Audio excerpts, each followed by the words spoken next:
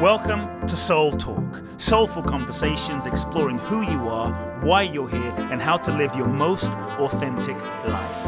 My name is Coop Blackson, nationally best-selling author of You Are the One, transformational teacher, and your host. I invite you to subscribe to the Soul Talk podcast for weekly inspiration from me, where I will share with you some powerful ideas, thoughts, and practical life wisdom to help you live life more fully, freeing yourself from your past, reclaiming your power, and living your true life's purpose. You can also go to www.coopblackson.com, enter your name and email to download my free 2-part video training series and learn the ultimate secrets to happiness and fulfillment.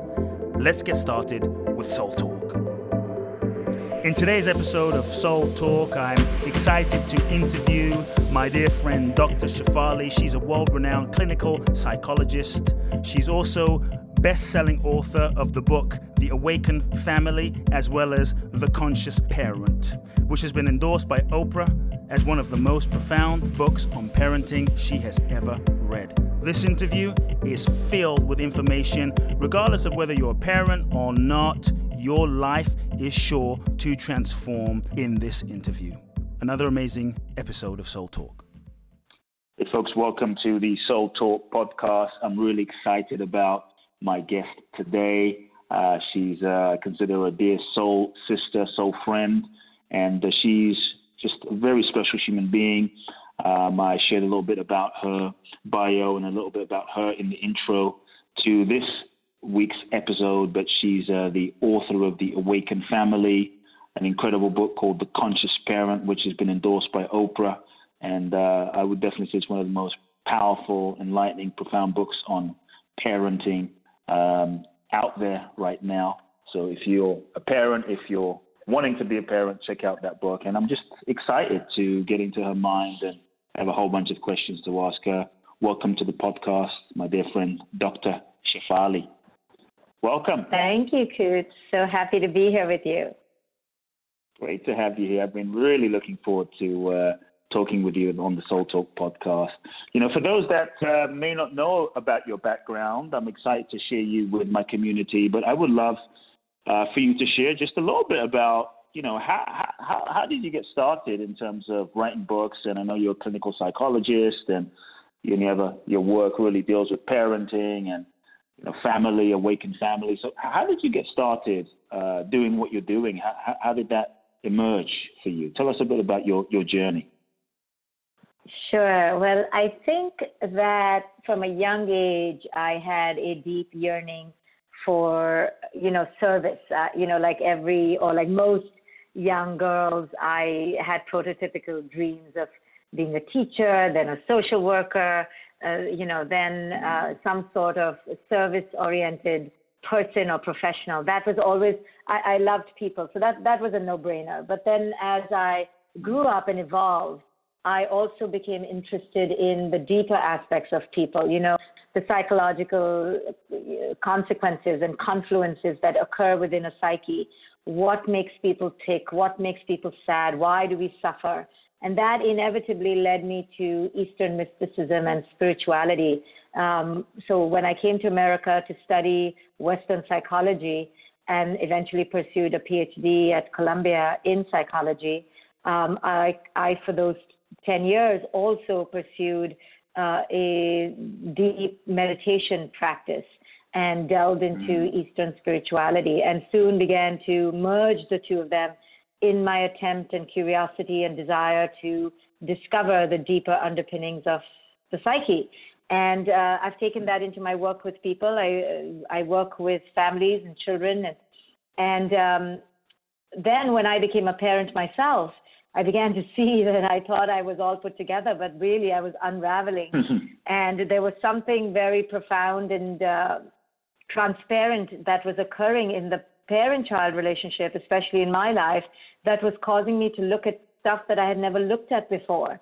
And so I began to go deeper into this phenomenon. What is it about the parent-child dynamic that is special and unique, that affords a different spiritual awakening that most other relationships cannot?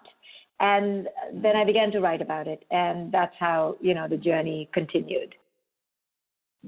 You talk about the conscious parent. So for those that don't know, like, what do you mean by the conscious parent? What does that term mean to you? Well, I think consciousness is complex, but simplistically put, a conscious parent is one who understands that this journey where we bring in our children is not just, simple and superficial in terms of, the parent raises the child. It's actually profoundly more transformative and spiritual. It's really about the parent looking at this dynamic as a wake-up call, as an invitation to look within, as the child as the mirror for the parent to go back into their own childhood and heal whatever was lying and laying unresolved and unfulfilled. Because typically when we're unconscious, we use our children to meet our fantasies, to fulfill our expectations. And we don't realize we're doing this, but we do. It's the insidious nature of the current modern and traditional parenting paradigms, which I'm trying to debunk and deconstruct. So unconsciously, we then pass on legacies of our emotional wounds onto our children and make them suffer by holding them and fulfilling them. And it's not their journey to do this. Their journey is to fulfill their destiny. So how can we allow our children to fulfill their destiny? That's the mandate of a conscious parent. So let's say, for those listening, maybe there's folks out there who they're not parents yet, they want to be parents. What can someone who isn't yet a parent do to prepare themselves spiritually, mentally, emotionally to be a parent? Are there specific things we can do to prepare ourselves? Well, first, most people come into consciousness rudely. It's a rude awakening. It's never gentle or sweet. Very few privileged enter it out of their own awakening. They wake up one morning and they're like, oh, it's time to get enlightened. Most people do through great suffering, a rock bottom experience. And with parents, the rock bottom experience is when they realize they cannot control their children, or when they realize their children are so far off the norm, or, so I say blessed are those rebellious and, outlier children, because then they wake the parent up. And when the parent realizes that what they thought the parenting journey was going to be is so not, that's when they have a rude awakening. They go to see a therapist. But typically, therapists are in the typical parenting paradigm, which is that they want to fix the child. But if they came to me, then would be a true awakening where I would show them that it's all about them and not about the child. So this awareness first comes about when you're rock bottom, and then follows with either a desire or lack of desire to continue this path of deeper inquiry, of soulful insight, of solitude, quietude, reflection. Those are the ingredients that go into an insightful person wanting to change patterns. Changing patterns, is the hardest thing in the world. Everyone wants to evolve. No one wants to change. So, I help parents to use this relationship as a jumping off point to change, to truly make the changes that they need to. And it's very hard, but that's what evolution is about. What are some of you mentioned a couple, but what are some of the main mistakes you've seen parents make in raising their kids? Well, it's this unconscious, I think it's this unconscious projection of inside stuff that is lying unresolved, and we believe our children are here to resolve it for us. So so even something small like they don't listen to you and we lose our temper, that's not the child's fault. That's us. It's because the child's not listening evokes an old wound within us of not being heard. And then we lose it because we feel so helpless and out of control. But this scenario happens in every house and it goes unquestioned. So I question that and go, no, what is the child not listening, bringing up in you that you feel you need to lose your sanity? And let's explore that so that, yes, you can help your child, but in doing that, let's also transform you. So let's just say stuff is up for you as a parent. Your child has triggered something inside of you. You're losing your shit. You're angry. You're hurt. You're reactive. You're lashing out. You're about to lash out. You're just losing your mind. in that moment, what can a parent do? How can a parent, I guess, deal with their emotions, and in a moment of unconsciousness, like, what does one do? I mean, because it's easy to say, yes, be the conscious parent, the reflecting. I think it's so true. But in that moment where the emotions have a grip of you, what can someone do? So first, in that moment, most likely we will lose our shit. So then the thing to do is to recover. So I always say, okay, so you lost your crap for 50 minutes. Now you lose it for 30 minutes. Then you lose it for 20, 10, 5. So recovery becomes quicker and quicker. And then ultimately, if you want to even preempt it and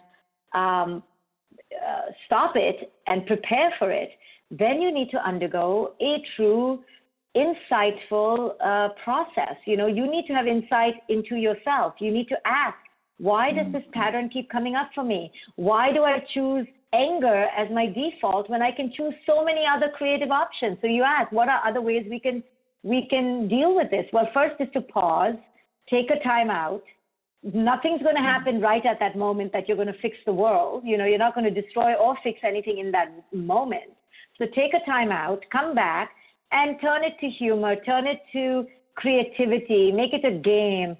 Make it dramatic, change it around. Children are not here to be the bane of our existence. They are here to be themselves primarily. And then secondly, they don't know how to, they haven't yet developed the skills of how to cope. That doesn't allow us the leeway to lose our patience all the time, right? We have the children, so now we need to cope. Right. It definitely puts the responsibility back on us, for sure. Yes, yes. Love that. Yeah. I love that, and I love that to me, it feels like, what you're saying is the path of parenting is actually a profound spiritual path of evolution, and it sounds pretty exciting. Yes. It's not just this thing you do, but it's a profound spirit. It's like there's yoga, there's meditation. Parenting is its own evolutionary path of awakening, which is a great and it's a profound one because. It's a profound one because this is your children. There's nothing more personal to us than our children when we become parents. What is that balance of, I guess, feeling like, okay, my children are here to express themselves and on some level they have their own evolutionary path. And what is that balance of that perspective, but also, okay, I have to set boundaries and guide them and I can't just let them, I guess, have no rules and no boundaries, and yet they're their own. They have their own soul lessons. It seems like it almost seems like two different perspectives. How do you work with those in reality? Right. So I say that the two wings of the eagle in conscious parenting are authenticity and containment. And I define authenticity by an authentic connection. Not just a coochie-coo, I love you and huggy-kissy connection, but an authentic connection where the parent is clear about who it is they are, and they are willing and able to allow the child's authentic self to be unleashed. And concomitantly, right at the same time, there is an immense pressure to have boundaries. Parenting is full of boundaries, but life is full of boundaries. When you and I go to a restaurant, we are confronted by our ability to have boundaries or not. We could eat 10 burgers or at least 2, or we could have a salad. We're constantly confronted by the choices of boundaries. Similarly with parenting, just because I'm advocating the unleashing of the free spirit of the child, in no way am I advocating a boundaryless house. And I say that instead of creating punishments and instead of creating threats and always bearing down on the child, create an environment that inherently has boundaries set in. For example, make all the TV remotes disappear at 7 o'clock in the evening, or don't have TVs at all, or don't have the iPad out, or have the internet go off at 6 o'clock in the evening, or don't have candy in your fridge, or, don't have your jewelry out if you don't like your kid picking on it and playing with it. So create the conditions. If your kid has a tendency towards being hyperactive or attention deficit, then make sure that the environment is simple. Make sure the schedule is kind of very, toned down. We are in charge of seeing who it is our children are and then maneuvering the conditions in the environment to match who it is they are and take them to who they need to be. Got it. So I know a lot of parents who have a problem with, let's say, setting boundaries or saying no. How can a parent set boundaries, say no to their kids without, let's say, overly imposing or crushing their spirit in a sense? How can they do a boundary without crushing the spirit? Yes, without crushing the spirit of the child or being so, controlling. How can a parent still authentically set boundaries directly? Like let's say there's a request or the kid is, Yeah, I think very easily. I think the more you've put in the bank of the connection, that's why I always say connection trumps everything. Connection certainly trumps correction. Once you've put enough money in the bank of connection, then you can very directly lay a boundary because you're not afraid. You see, the reason we don't create boundaries primarily, first, we don't know where to have a boundary, which is our confusion, and we ourselves are not grown up. And then secondly, we don't want the conflict that ensues because we're insecure. We want our children to love us. We want to be seen as the good one. And we feel guilty because we don't like conflict. So when connection is sufficient, then that guilt of the potential disconnection, which is inevitable when you lay a boundary, especially with a teenager, they will say, I hate you, slam the door, leave the house. Well, then you're going to have to tolerate that, right? And when you're fully foundationally centered in connection, then you're going to be able to sustain the slight disconnection that's inevitable in life, right? And but the other thing is that we crush our children's spirit not so much because of the boundary, but we crush it because we're not connected enough, and B, we don't know what to do. Like, what boundary should we have? I can't tell you how many parents come to me, and sometimes I'm confounded in my own life as to what boundary should I have? Like, is this really a bad thing? Or is it not? Take the iPad, for example, or the phone. Like, on one hand, technology is fabulous. On the other hand, it's a curse. And drawing that line is infinitely difficult for a parent, especially of today. Right.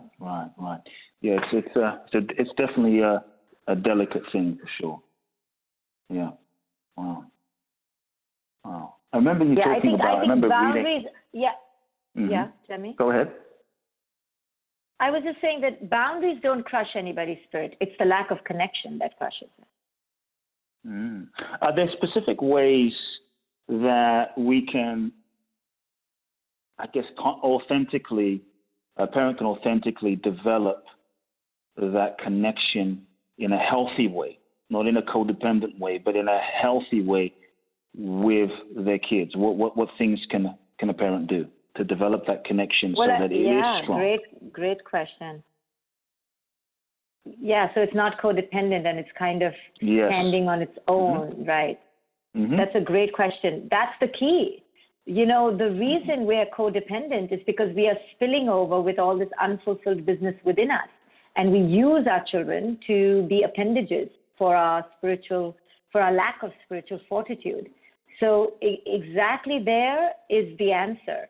The more we stand on our own, fully centered in our own purpose and passion, and fully clear of at least who we are becoming, if not who we are, then we will not use our children and not be codependent, not need them more than the connection that we have, right? It won't be siphoning off their existence. It won't be gleaning and glomming off their radiance. We will be radiant and they will be radiant, and we'll both be able to be radiant together. Gotcha. It's really a parent really finding their wholeness and being whole within themselves. I love that. Yeah. What ways, as a psychologist, as a clinical psychologist, what ways have you found, and maybe this is even, you could say, less of a parenting question, but it would definitely, from what I'm hearing, affect one's ability to stand in one's wholeness. The more whole you are, the more you can show up as an effective, a conscious, awakened parent. so to speak, what ways can an individual, a man or woman, I guess, develop and cultivate that wholeness within themselves? Are there any specific things that, let's say I'm sitting here going, okay, Dr. Shefali, I'm feeling insecure. I don't feel worthy within myself. I don't feel like I'm enough. Where would I start? How would I start healing myself and healing that disconnection and beginning to love myself? How? Where would I start? That's a great question. Yeah, it's like thinking about becoming physically fit, and then you yes, how do I start? Yes. Well, you just have to start. You pick a gym and you just enroll in a class, and if you may ache and be sore for the next 30 days, but you just begin.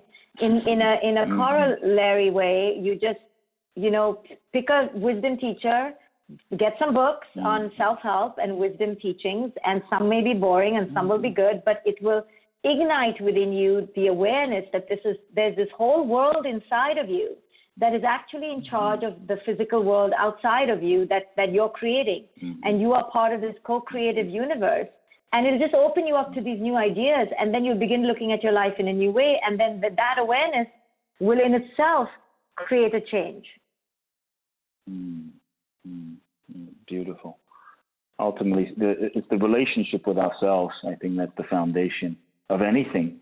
And, I think what you're talking about in terms of parenting is just another revelation of that, for sure.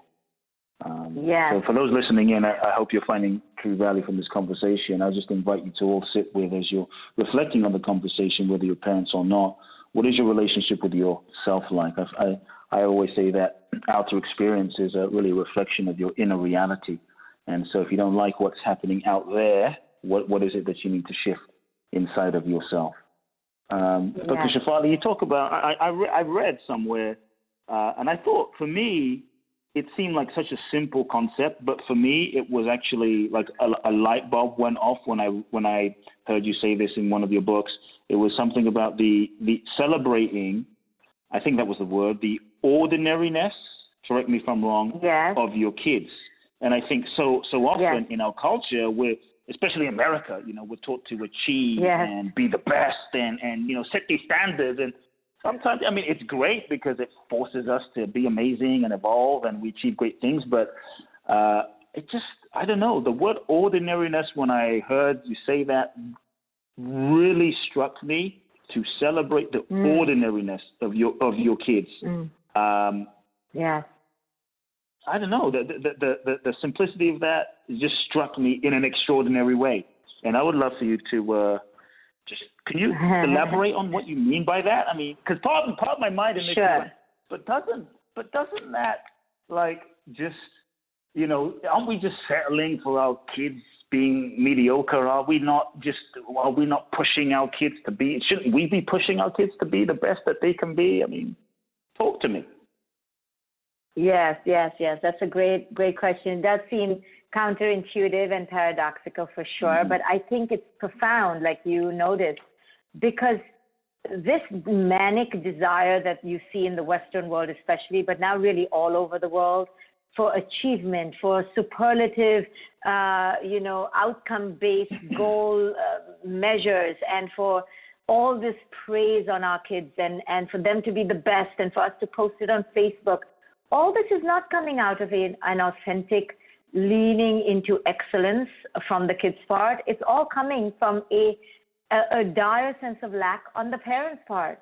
And it actually leads the child to feel as if who it is they are, just in their beingness, is simply not good enough, which is the biggest lie in the world. Who it is they are in their being state and who it is we are in our being state is essentially superlatively divine, as is. Now, in addition to that, if the doing of some excellence comes about in an authentic way, with a creative expression of the self in the most organic way possible, great. But this manic search for excellence and recognition and achievement and to be the best is not authentic, and nor is it healthy, and nor is it normal. And when we rest in the fact that we are just beings meant to be, that's what I meant by the ordinariness. We're all the same at the end of the day. So let's not imagine we're each so unique. Yet we are unique. Of course, we're iconoclastic, each one of us. But we cannot have narcissism around it. We are the same. We're all made out of the same cloth. We're all brothers and sisters. But yes, if the leaning towards excellence comes authentically, then we should all go for it. But right now it's forced, it's produced, it's contrived, and it's coming out of anxiety and lack. That's the problem. I like that. Celebrating really the beingness. And I think what I'm really hearing too is it provides maybe even an unspoken sense of enoughness, and just a foundation of enoughness for a child when we just celebrate who they're being, sort of unconditional acceptance. And I'm just thinking about what an amazing foundation for a child to have when we just celebrate for just being. That's yeah, but let me tell you, it can only emerge from the parent's own acceptance of their own being. It's like it's a byproduct of that. So the parent is not doing anything. They're not thinking, let me have a technique to unconditionally accept my kids. Let me think. What did Dr. Shefali say? She said to radiate with unconditional acceptance. No, it can't come from a thinking place. It comes from a directly personal, concomitant overflow of your own in-touchness with your own radiance. I love that. It's a beingness approach, and so one's relationship with oneself is the key. It's not an outside-in approach that we do, but it's who we're being from the inside. Yes. So how does one know that they're ready to have kids? Because I think what I'm hearing you say is really powerful, and I love your approach. I think it's just right on. I think many people are wanting to have kids because it's just like, isn't that what everyone does? Or we're trying to fill some unmet need that wasn't met as children, and we think, well, I can live it through my kids. I can put that on them. They can fulfill me in the ways I wasn't fulfilled. I mean, how do we know we're ready? Are we ever really ready? Because someone might think, well, oh shit, I'm never going to be ready to have kids. I have to be perfect first. I have to get rid of all my issues first. Then I'm going to have kids. So that I'm not going to, project onto them. And so. Right. You ask great questions. Well, yeah. Well, I think you know, what a great question. I wish I get asked this question more often, because really the most of us were not ready to have kids. Now, this doesn't mean we should never have kids, because consciousness is not a destination, it's a process. But honestly, yes, all of us are having kids without even a smidgen of awakening, including myself. I should now be having kids, or at least in the last 5 years, maybe thinking about it. But how dare I have thought about having a kid at 20, started thinking about it at 28, gave birth at 30. I didn't know anything. And I had been practicing meditation for 10 years already. I didn't know this thing called conscious parenting. It hadn't even come across to me. So it's only when we at least begin the process and are somewhat centered on our own truth can we dare to start. But right now, most of us are having kids way too early. No, it should not be happening. And why do I say this? I'm not beating the biological clock at all. I'm saying, look at the psychological ramifications of having children unconsciously. It's huge. It's devastating for our planet. Truly, in a huge way. As you're talking, I'm really hearing, and I'm really, I talk about this a lot in my work, but I'm really taking in from a whole different perspective as you're sharing how we each, in our own spiritual practice, in our own evolution of our consciousness, our yoga, our meditation practice, we each have a profound responsibility, to like we're not just doing our spiritual practice for ourselves, but our spiritual practice and who we become and the fabric of our consciousness that we evolve into will literally affect, especially if we become parents, will literally affect the psyche Yes. Of the next generation and the next generation. So our own, you could say, like if we want to change the world and impact the future, whether we build a company or become presidents or what have you, or write best-selling books or not, just if we impact our consciousness and shift and heal those patterns within ourselves, we are literally creating a different consciousness field for our children and their children and their children. So I hope everyone listening in, you are even more inspired listening to Dr. Shefali to heal yourself and transform yourself and realize the work and the impact that your own evolution is having, for sure. It's beautiful.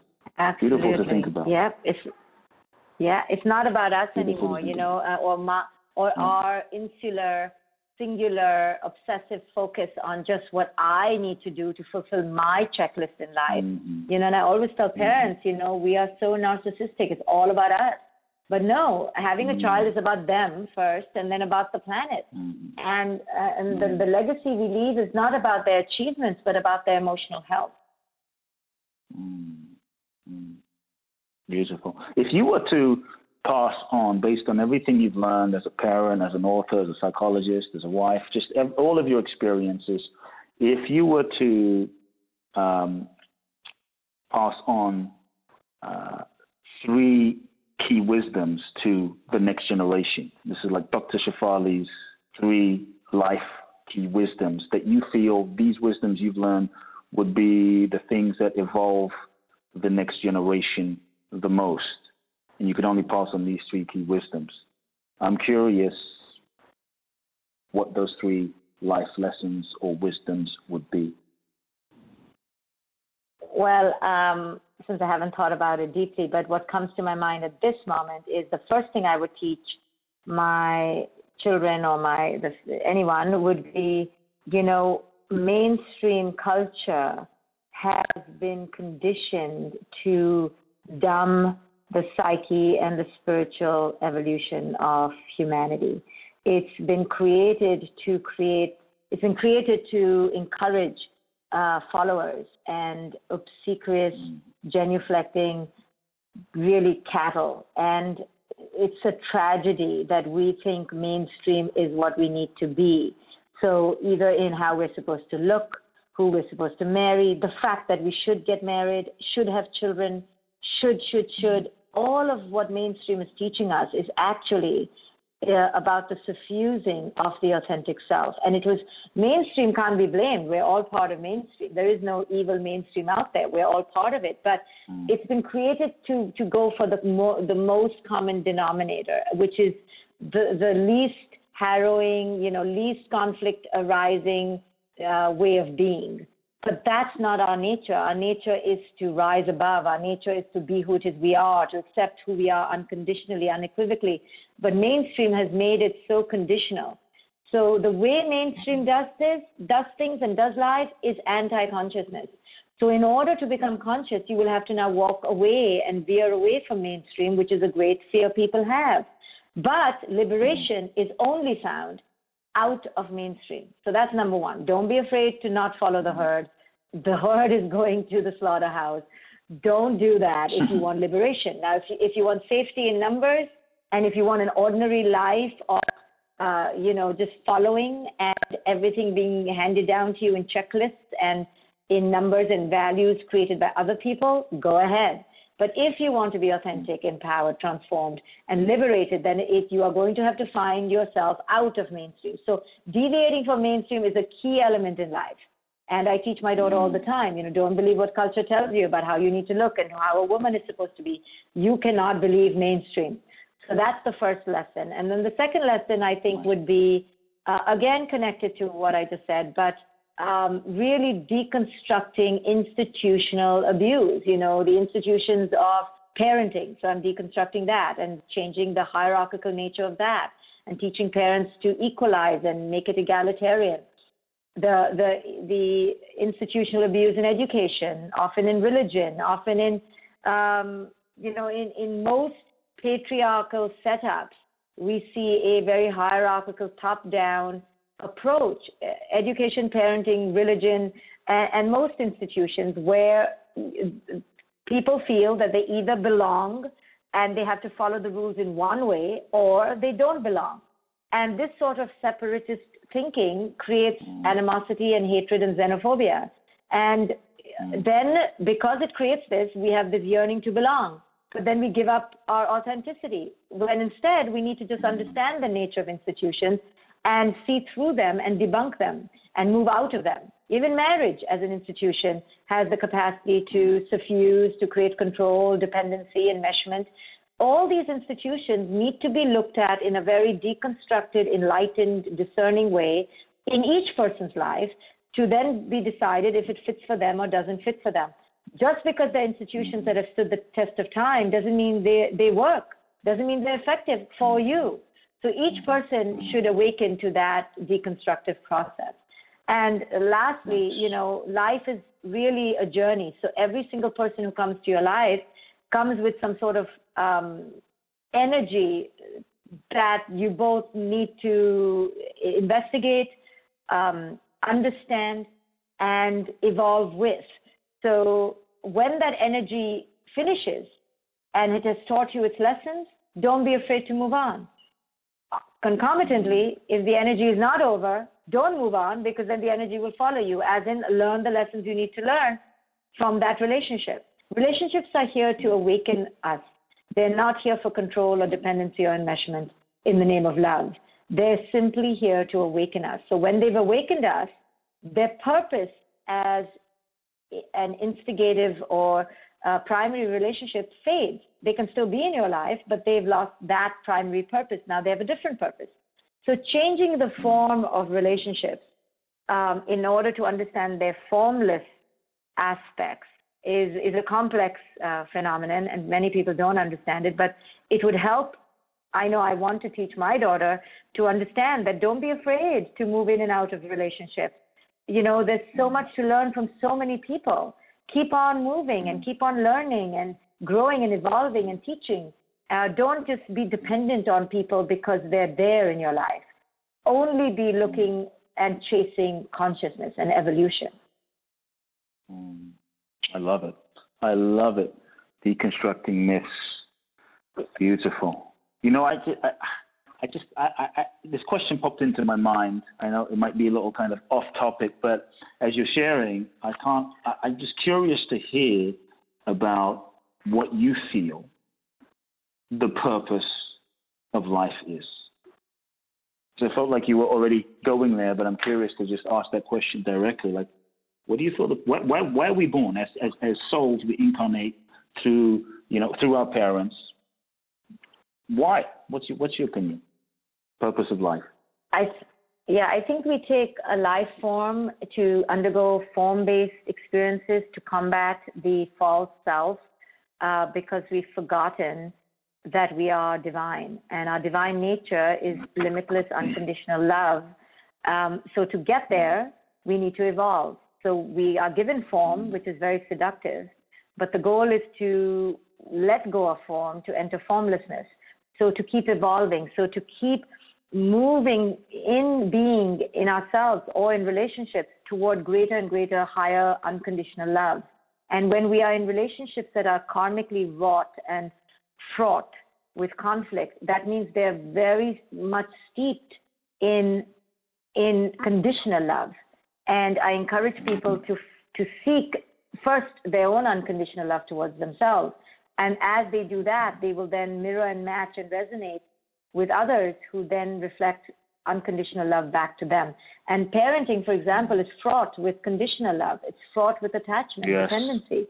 And it's just one more crutch for a weak and feeble ego. So it's all about entering your divine nature, entering high and unconditional love through your evolution. Beautiful. Dr. Shefali, I'm envisioning the day where, as we become more conscious parents, more enlightened parents, as we tap into our own true nature. They were, as children incarnate, they incarnate into you could say, a foundation of awakening, of awakenedness. And, many times I think the process of our life is the process of waking up, but to incarnate into that, you could say, soil of consciousness that we as parents set, where you can almost say the beginning of their life starts even more and more and more awake. And so I'm really touched by what you shared and the vision you have. I think that the path of parenting, ever more so, is so important because it is impacting the future and shaping the future of generations to come. Beautiful. Yeah. Folks, I hope you've all received tremendous value from this conversation. How can people find out more about your work? Sure. So they can go to my website at Dr. Shefali, that's spelled SHEF for Frank, ALI.com. And my event is an annual consciousness raising 3-day sojourn.